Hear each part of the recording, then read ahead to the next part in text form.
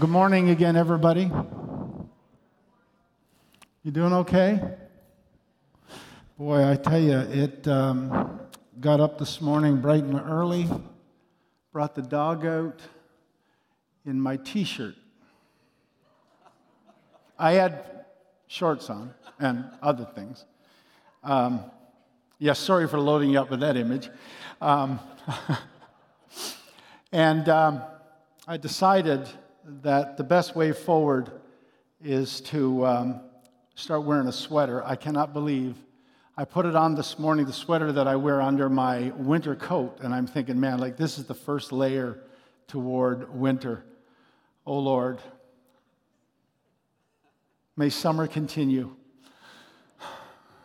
Anybody else feeling that kind of itch a little bit? Second week of school went very well. I'm talking to people and parents and teachers and students. You're doing okay, so keep praying for them. Keep asking. If you got kids around your neighborhood in your homes, I know you're talking to them, but, if you don't have kids and all that kind of stuff, we have a teacher in our building, and I was talking to her this week, Ruth and I just said, hey, how's it going? And she said, we've had a good couple of weeks if you stay organized. And I said, well, I want you to know we're thinking about you. And so anyway, it's kind of nice to check in with people. Okay, so it's our third installment on the 7 churches of Revelation. And so let's stand together, and our text this morning is Revelation chapter 2, verses 12 to 17. And this is what it says. And to the angel of the church in Pergamum, write the words of him who has the sharp two-edged sword. I know where you dwell, where Satan's throne is, yet you hold fast my name, and you did not deny my faith, even in the days of Antipas, my faithful witness, who was killed among you where Satan dwells. But I have a few things against you.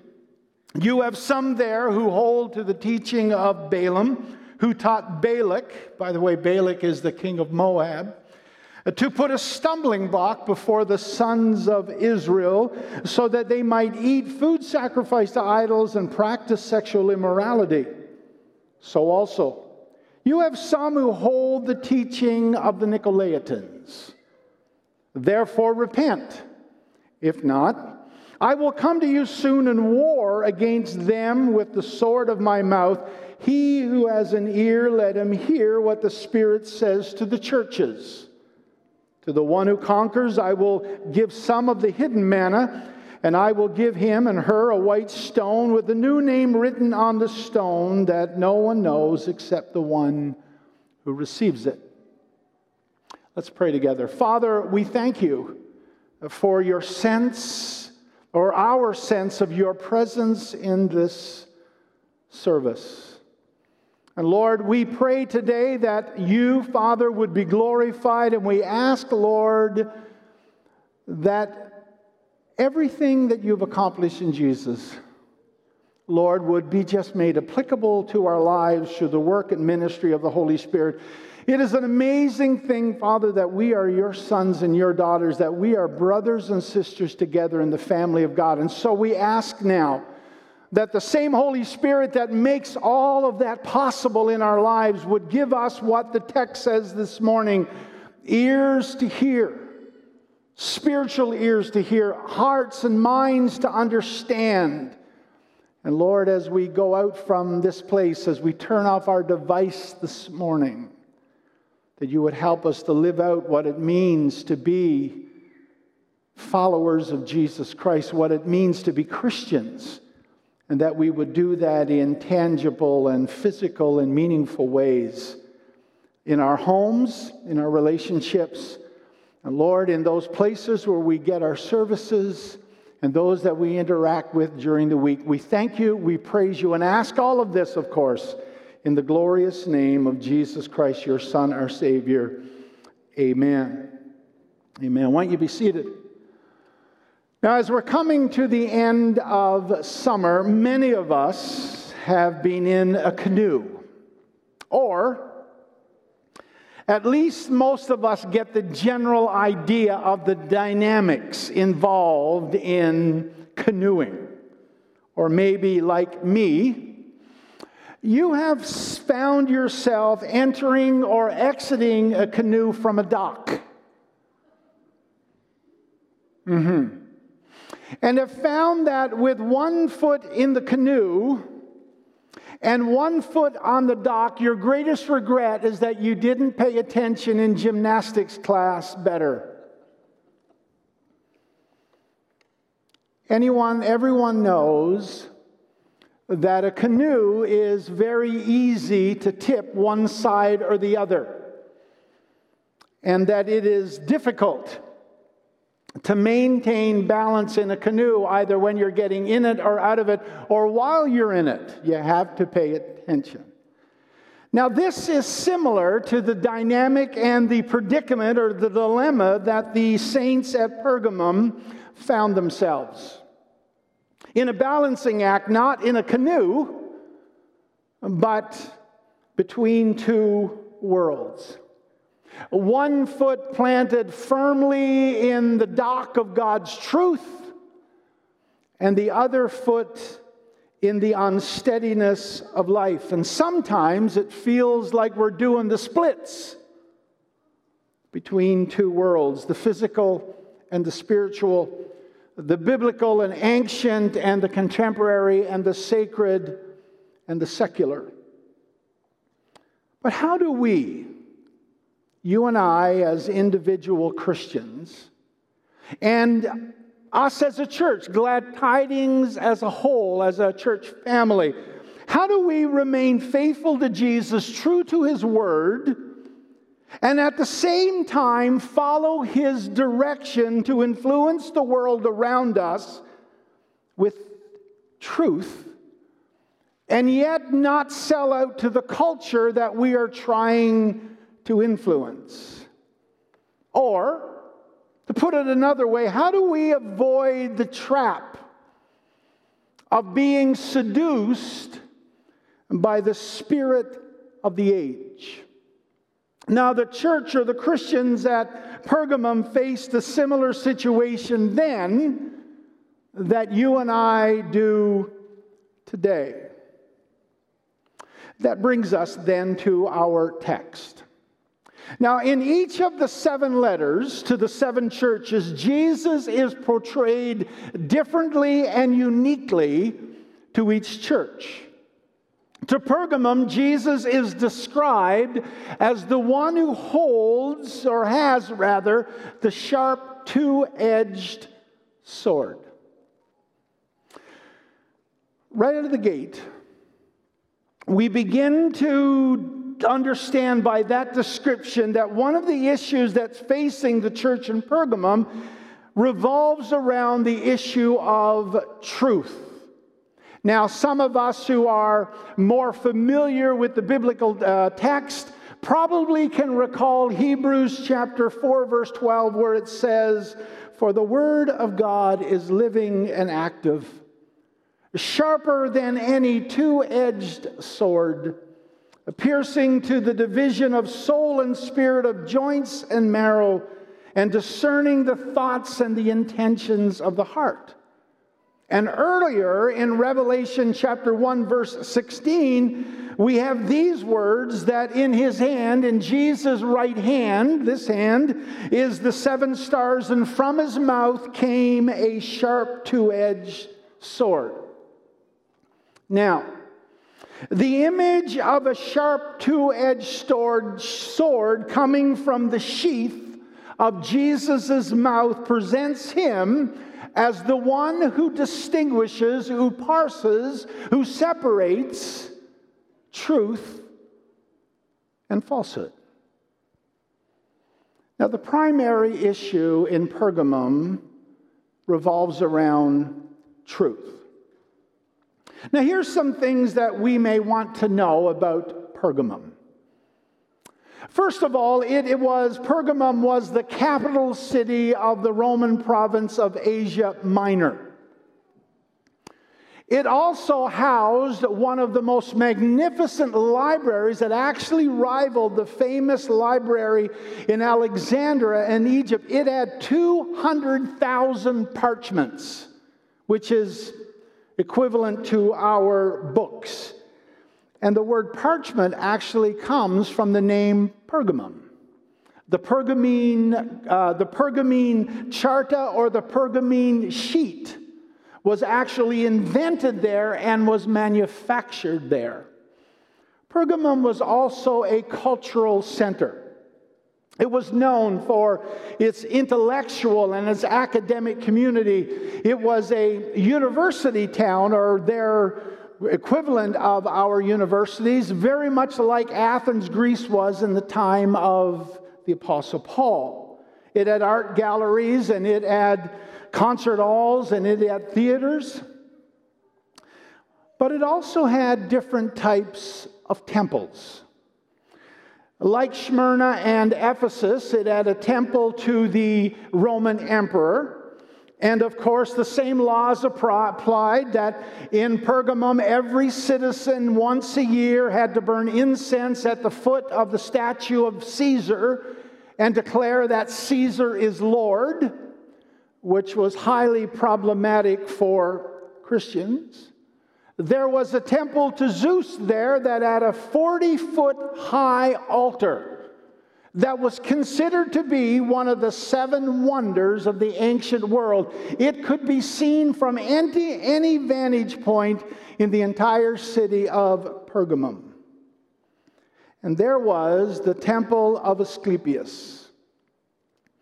Asclepius, son of Apollo, the Greek god of medicine, was there. And this is where it gets interesting.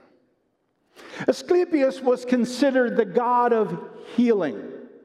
Actually, he was considered the Savior God, and Christians shuddered any time that title was used. Asclepius' temples throughout the ancient world were the closest thing to hospitals in the ancient world. But the healing techniques and the health treatments were incorporated into religious ceremonies where the serpent god Asclepius was worshipped. They had what is known as a healing tunnel. It was called the Sacred Way. And anybody that was looking for healing or needing healing was given hallucinogenic drugs, and they were walked down the steps of this tunnel, this sacred way. And under the influence of these drugs, they would enter the tunnel. And snakes would come through the ceiling, and they would walk through this amidst these snakes. Now, if you're anything like I am, you are cringing inside right now. I hate snakes and mice and rats and squirrels, who are rodents, just cute ones. And as they went through this tunnel, there would be whispering voices that would say to the patients, "You will be healed." All praise to Asclepius, who is healing you. Be healed. Asclepius has touched your body. Glory and honor to Asclepius. You are healed. Now, is that not creepy? They tell us that some patients were actually healed. Other patients died of snake bites, and many people emerged from the tunnel completely insane. But stories of exotic healings brought people from all around the Mediterranean to Asclepius' temple. Also, the famous physician Galen, some of you history buffs will know, that was actually born there. Now, believe it or not, this is not the biggest concern. The biggest concern at Pergamum is this: Pergamum's nickname. In the same vein as where Las Vegas, Nevada is referred to as Sin City, Pergamum was referred to as Satan's city. Pergamum, the word, means fortified, elevated, height. Height. Now compare that with this. In Isaiah chapter 14, verses 12 to 15, that speaks of Satan's sin and his subsequent fall from heaven. How you are fallen from heaven, O day star, son of dawn. How you are cut down to the ground, you who laid the nations low. You said in your heart, 5 I wills. I will ascend to heaven above the stars of God. I will set my throne on high. I will sit on the mount of assembly in the far reaches of the north. I will ascend above the heights of the clouds. And I will make myself like the Most High, but you will be brought down to Sheol, to the far reaches of the pit. In Luke's Gospel, chapter 10, verse 17, the disciples come back from a ministry expedition that Jesus sent them out on, 7 of them actually. When they came back, they were very excited that even the evil spirits obeyed them. They were driving out demons. And Jesus warned them and said to them, be careful. Do not rejoice that you have the authority to drive out evil spirits, because it can lead to spiritual pride, which was Satan's undoing. Pergamum, fortified, elevated, height, is also Satan's city. Or as Jesus says in our text in verse 13, where Satan's throne is, where Satan dwells.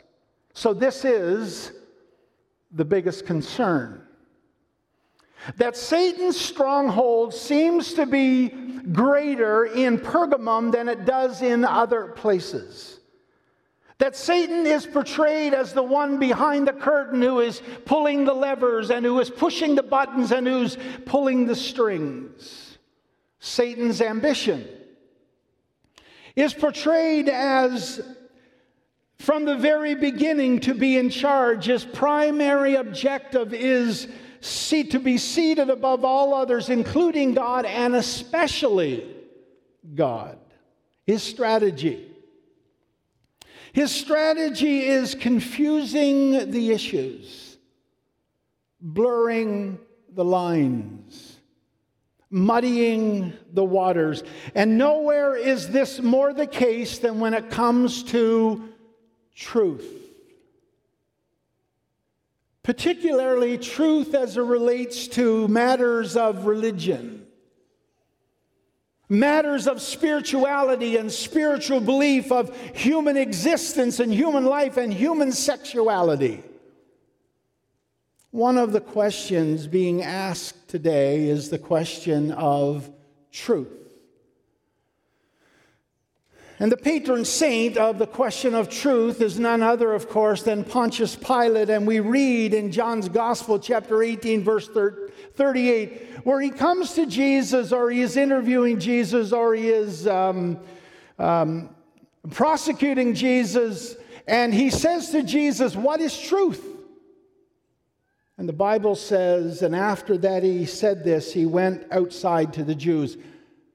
Don't you wish that he would have just hung on long enough for Jesus' answer? It would have totally changed the entire text and probably the entire world. But he didn't. He didn't. And therefore, there is a lot of confusion about what is true. We have seen a change in the concept of truth. We were trained to discover truth. But now truth is no longer discoverable, it is created. And so whatever we, whatever you, whatever I think is true is true. One of the criticisms, of course, made against Christianity is our claim to truth. That one of the most celebrated for us as Christians and most controversial and challenged statements in the entire Bible is John chapter 14, verse 6, where Jesus says, I am the way and the truth and the life, and no one comes to the Father except through me. And behind all of this confusion and twisted ideas and uncertainty and blurred lines about truth is a spiritual being where Satan's throne is, where Satan dwells. And that brings us to this.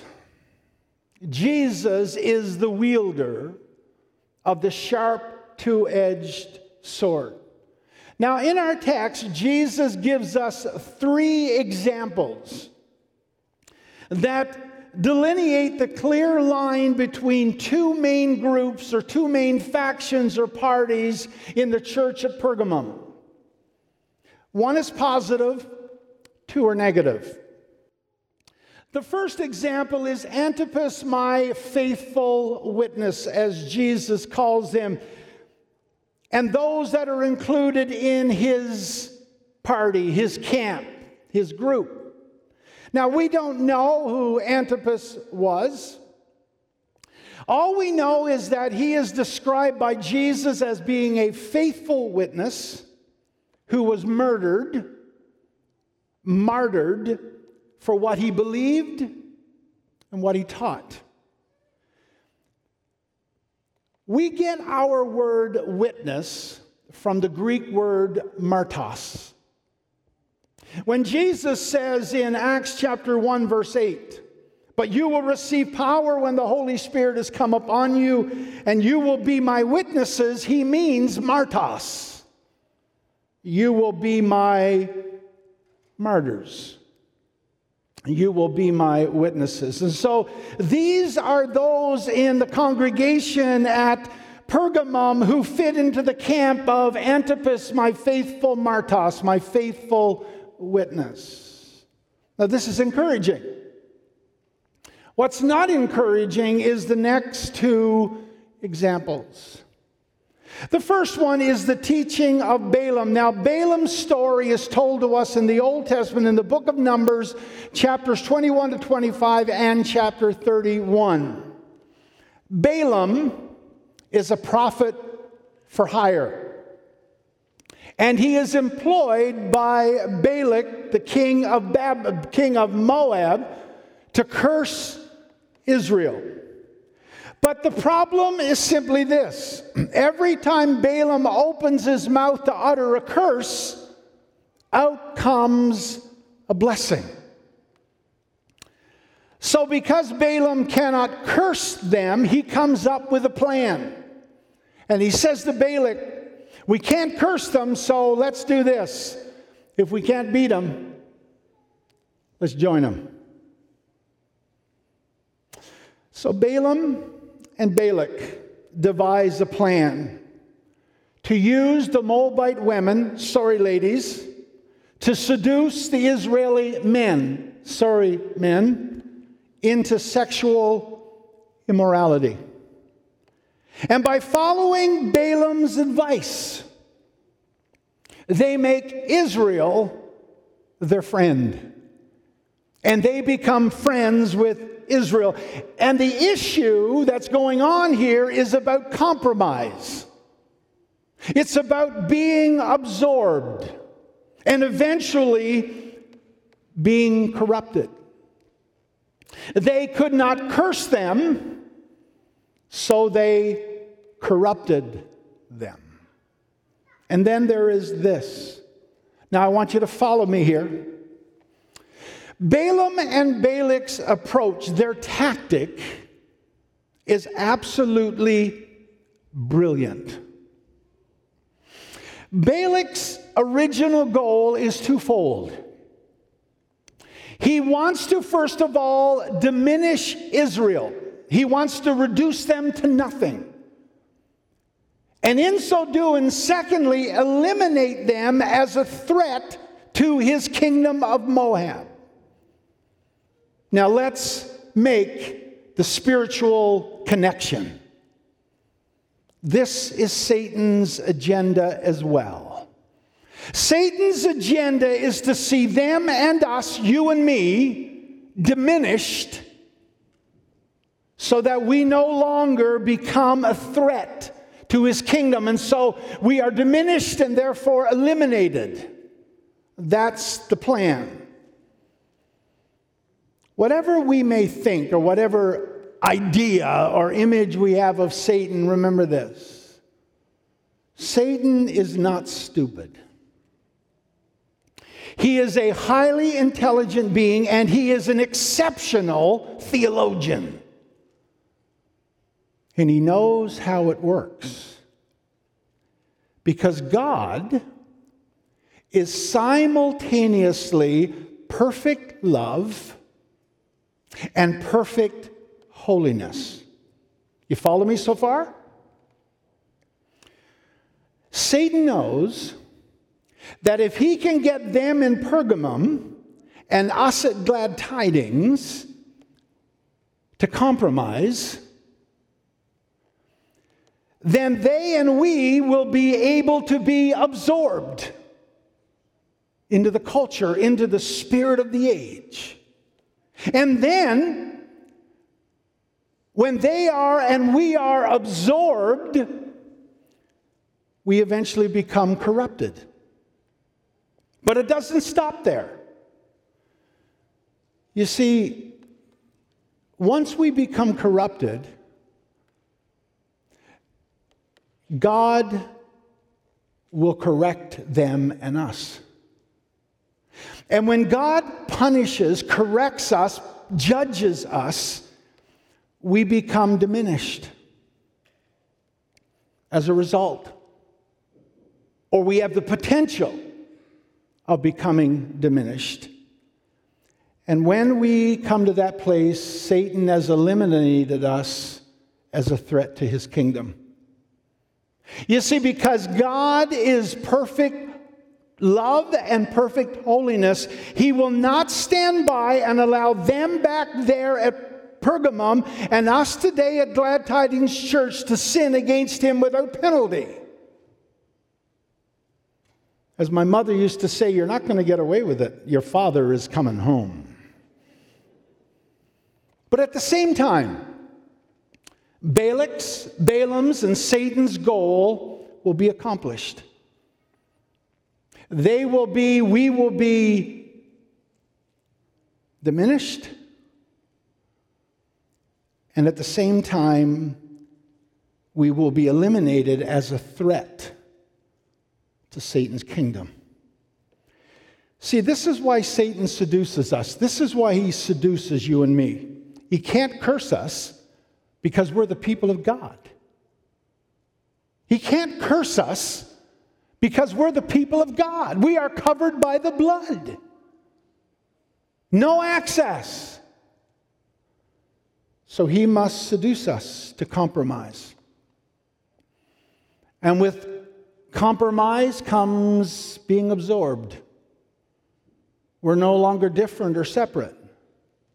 And then as we are absorbed, we become corrupted, and then we come to judgment. And I read the words of 1 Peter 4:17. It's not in your notes. Where Peter says, "For it is time for judgment to begin at the house of God. And if it begins with me, with us, with you, then what will be the outcome of those who do not obey the gospel of God?" And Jesus says in verse 16, "Therefore repent, if not, I will come to you soon and war against them with the sword of my mouth." Are we okay? All right? Can we go on? The third example is the teaching of the Nicolaitans. Now, we met the Nicolaitans in our first installment in this series in the church of Ephesus. Their teaching is very similar to Balaam's. They are condemned for not just their false teaching and their secular and rather their sexual immorality, but for deliberately leading people astray. Hold that thought. 80 years ago, when Pastor Kevin and I were in Bible college, 80 years ago, 40 for you, 40 for me. There you go. When we were in Bible college, the thing to do, it was a thing to do, is that when you came in as a class, you were given a Greek name for your class. It was what they did. Pastor Kevin's 1981, right? 1981, Pastor Kevin's class was doulos. It's the Greek word. Actually, it means slave, but it's best translated servant. So your class was a bunch of servants, and hence, great job you're doing, by the way. We love you. Isn't he doing a great job? Yes, indeed. Listen, I tell him and I tell people all the time, Pastor Kevin is wired for pastoral care. If there's got to be a top 10 pastoral care pastors in Canada, he's got to be in that list. He's wired for it and does a good job. Yes, you can applaud. Our class a year later, 1982, our name was Nakao. Nakao comes from, actually it's where we get the word Nike, by the way. It comes from the Greek word Nakao. That's where Nike comes from. It comes actually for us in our 1982 class of Bible college from Romans chapter 8, verse 37, and you'll recognize it, some of you know. In all these things we are made more than conquerors, Nakaos, through him who loved us. Now the name Nicolaitan comes from two words. Nakao, which means to conquer, and Laetan, we think, means laity or the people. It means conquer the people. Or better, the destruction of the people. Both the teaching of Balaam and the Nicolaitans deliberately lead people astray by seducing them into sexual immorality, which leads to compromise, being corrupted and absorbed, and that created a stumbling block for the saints of Pergamum. And according to what Jesus says, there is going to be hell to pay, literally, for those who deliberately and intentionally lead other people astray.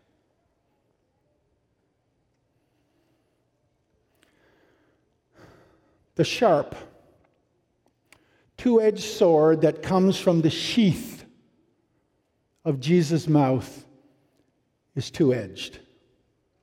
On the one side, it is the sword of judgment. It is a soldier's weapon. Jesus says, I'll come and I'll war against them. But on the other side, it is a surgeon's scalpel. And either way, you and I are going to undergo the sword that comes from the sheath of Jesus' mouth.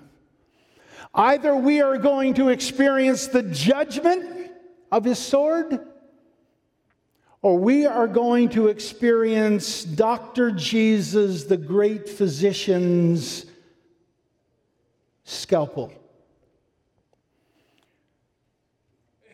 where he cuts away the cancerous infection in them and in us as individuals and in this body as a whole, the church in Pergamum in Asia Minor and the church in Sudbury, Ontario, so we and it can thrive.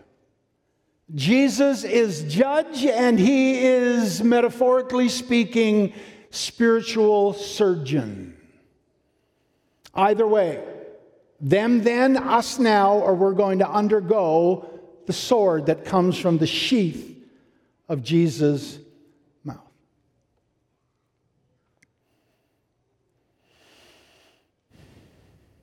But we haven't answered our question yet. We began with asking this question: how do we as Christians, individual Christians, believers, and Glad Tidings Church as a whole, how do we remain faithful to Jesus, true to His Word,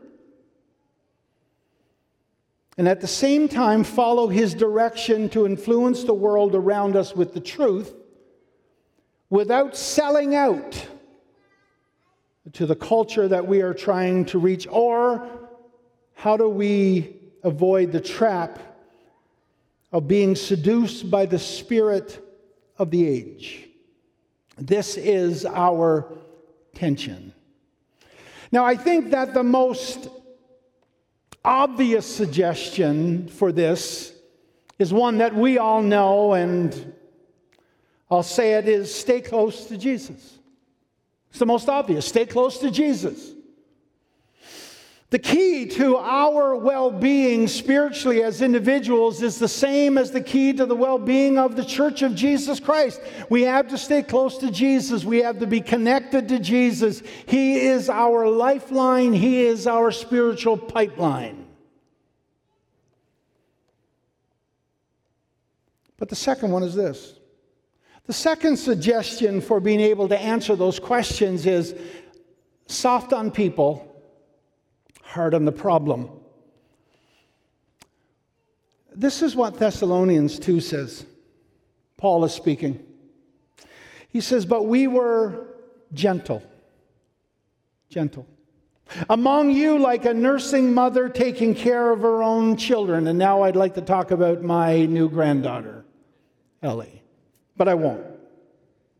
So being affectionately desirous of you, we were ready to share with you not only the gospel of our God, but also our own selves, because you had become very dear to us. Always remember that people are not the enemy. They are victims of the enemy. And I know there's a thing called tough love, and that's a whole other tension that we have to manage. But one of our most urgent tasks is to live in our world in such a way that people are driven to ask the reason for the hope that we have. And if you don't think people are looking for hope, we're not paying attention. Listen to what Peter says. He says, but in your hearts, honor Christ as Lord. That's the one side of our tension. But this is the other side. Always being prepared to make a defense to anyone who asks you for a reason for the hope that you have or that is in you. And the last line we forget sometimes. Do it with gentleness and respect. The third suggestion that I want to make is simply this. What are we for and what are we against? Now, I grew up, and I've moved on from this, but I grew up in a spiritual environment in church where we all knew what we were against. It was preached all the time. The focus was primarily on what we're against. And we're against Catholics and Pope, and we're against this and this and this and this. And I got to tell you, it took me forever to figure out what we were for. And I decided a long time ago that my focus in pastoral ministry was not going to be what I'm against, but what and who I'm for.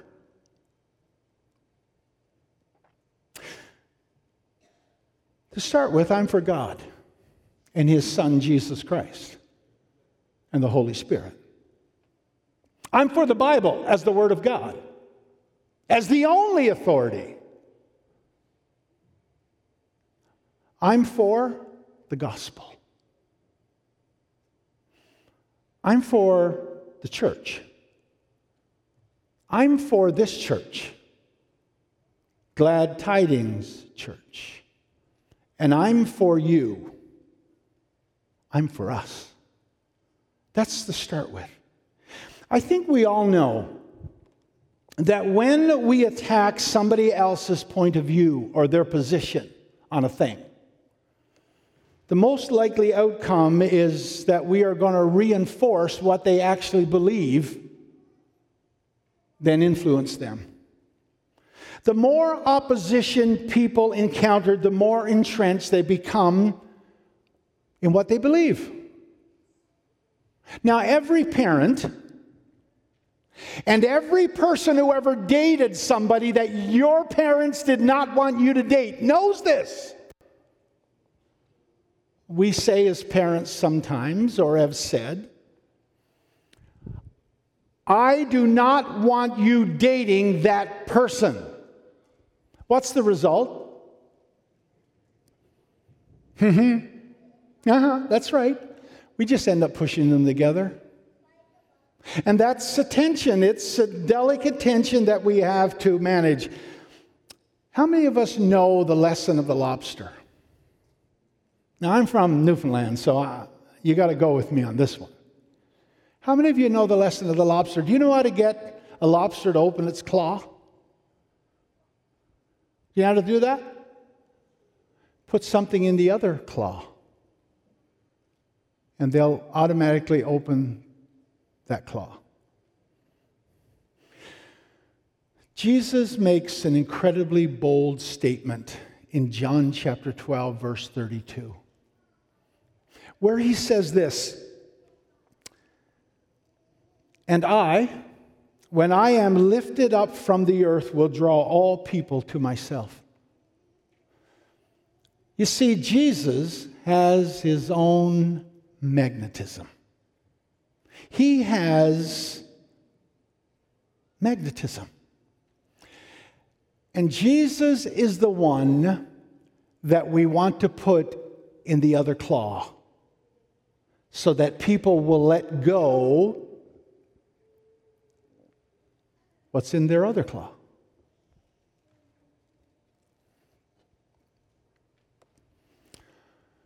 But let me finish with this. Jesus also knows the law of the lobster.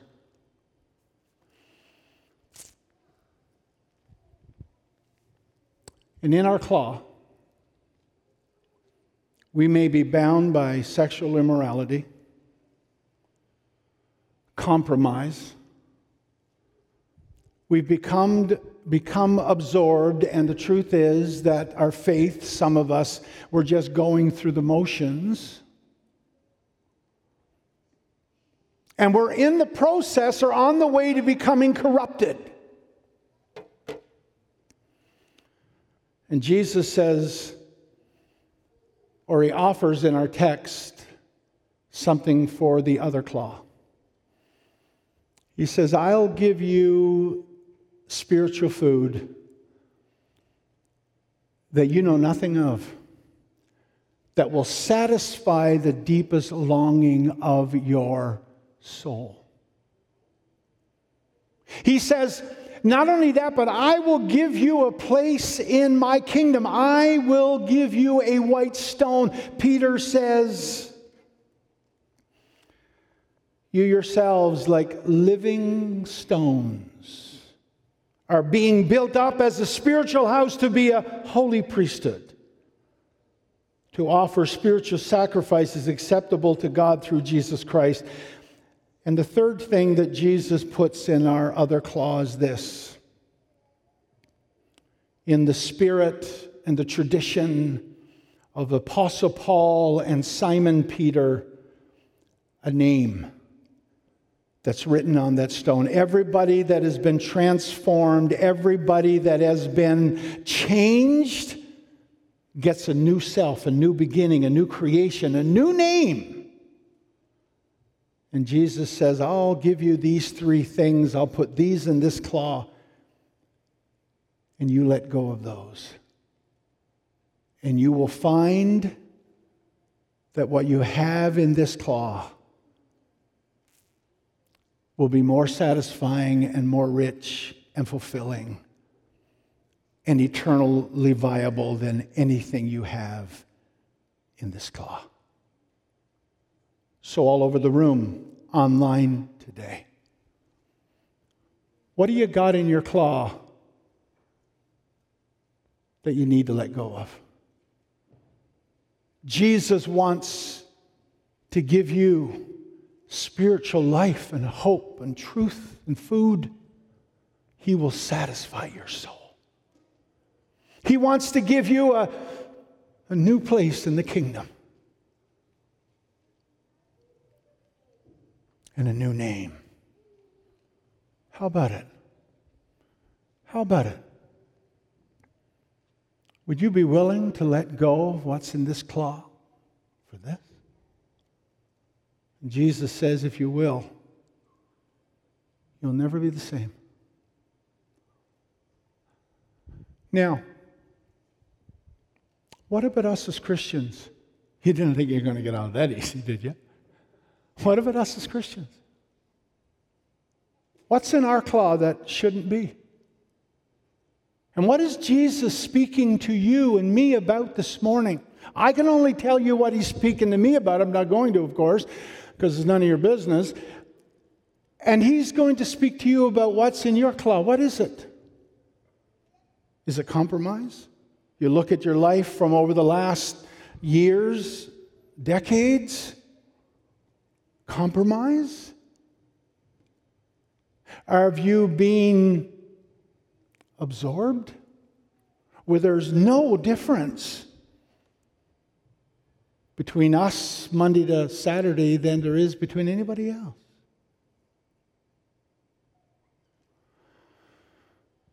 Close your eyes, would you please? Father, in this room and online, you're doing your work now. The Holy Spirit is speaking to our hearts. The Holy Spirit is speaking to our lives. You're talking to us. And there are those this morning that are listening or are watching that have not yet surrendered their life to you. And you are calling them, and you have been calling them, and you have been talking to them, and they know that there's something going on, and they don't totally understand it. But you're saying, if you say yes to what I offer to you, I will change your life forever. And I pray that they would say yes today.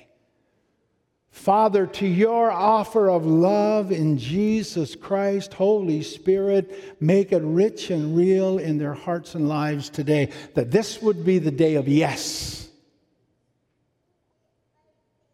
But Father, for those of us this morning who are believers, and we fit squarely in the church at Glad Tidings, Sudbury. We're Christians, we're believers. But you have some things against us. And today is the day that we can let them go. So, Father, we ask today that your Holy Spirit would just work and move. In Jesus' name. In Jesus' name.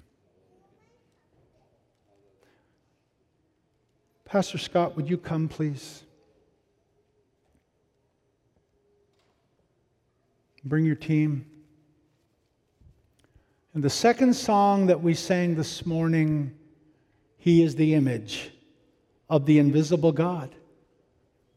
Jesus said, got my own magnetism, when I am lifted up from the earth, I'll draw all flesh. So I'm not here to talk about what is in the one claw. You can identify that yourself. I'm here to tell you about what Jesus is going to offer you. Would you stand with us, please?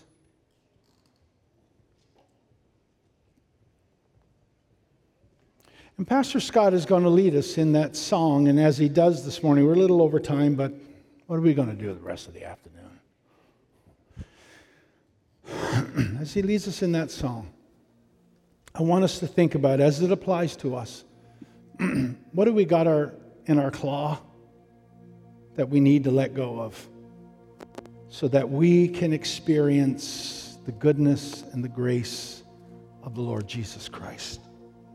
And so as we're as Pastor Scott is leading us, as he is singing for us this morning, I want us to take a moment to reflect on what is it that we have in our hand, in our claw, that needs to be released in the face of what Jesus Christ has to offer to us.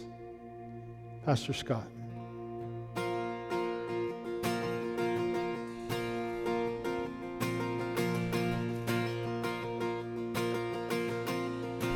He is the image of the invisible God, the firstborn of creation. He is the first, the last, the one who matters most. And He is creator, the ruling sustainer of all. He holds it all together. He is the Word of God, the hope for all the world. His name is lifted higher. Jesus, your name is lifted higher. And we bless you, Lord, God of the ages, the highest of all. We magnify you. Your name will be exalted, exalted. And He is the image of the invisible God, the firstborn of creation. He is the first, the last, the one who matters most. He is creator, the ruling sustainer of all. He holds it all together. He is the Word of God, the hope for all the world. His name is lifted higher. Jesus, your name is lifted higher. And we bless you, Lord, God of the ages, and highest of all. We magnify you. Your name will be exalted, exalted. We bless you, Lord, and we bless you, Lord, God of the ages, highest of all. We magnify you. Your name will be exalted, exalted. His name is Jesus. And I tell you, folks, in my journey, I have experienced the scalpel of Dr. Jesus as He has cut away things in my life. And I'm sure that many of us have as well, and we will. But I'd rather experience the scalpel of His love from Dr. Jesus than His sword of judgment. Amen? Father, today, you know every heart. You know every life. You know every single thought from every person online and in this room, and even those that are going to watch this in the archive. Father, I want to be somebody that experiences the scalpel of your love, cutting away everything that displeases and dishonors you, and stay the sword of judgment.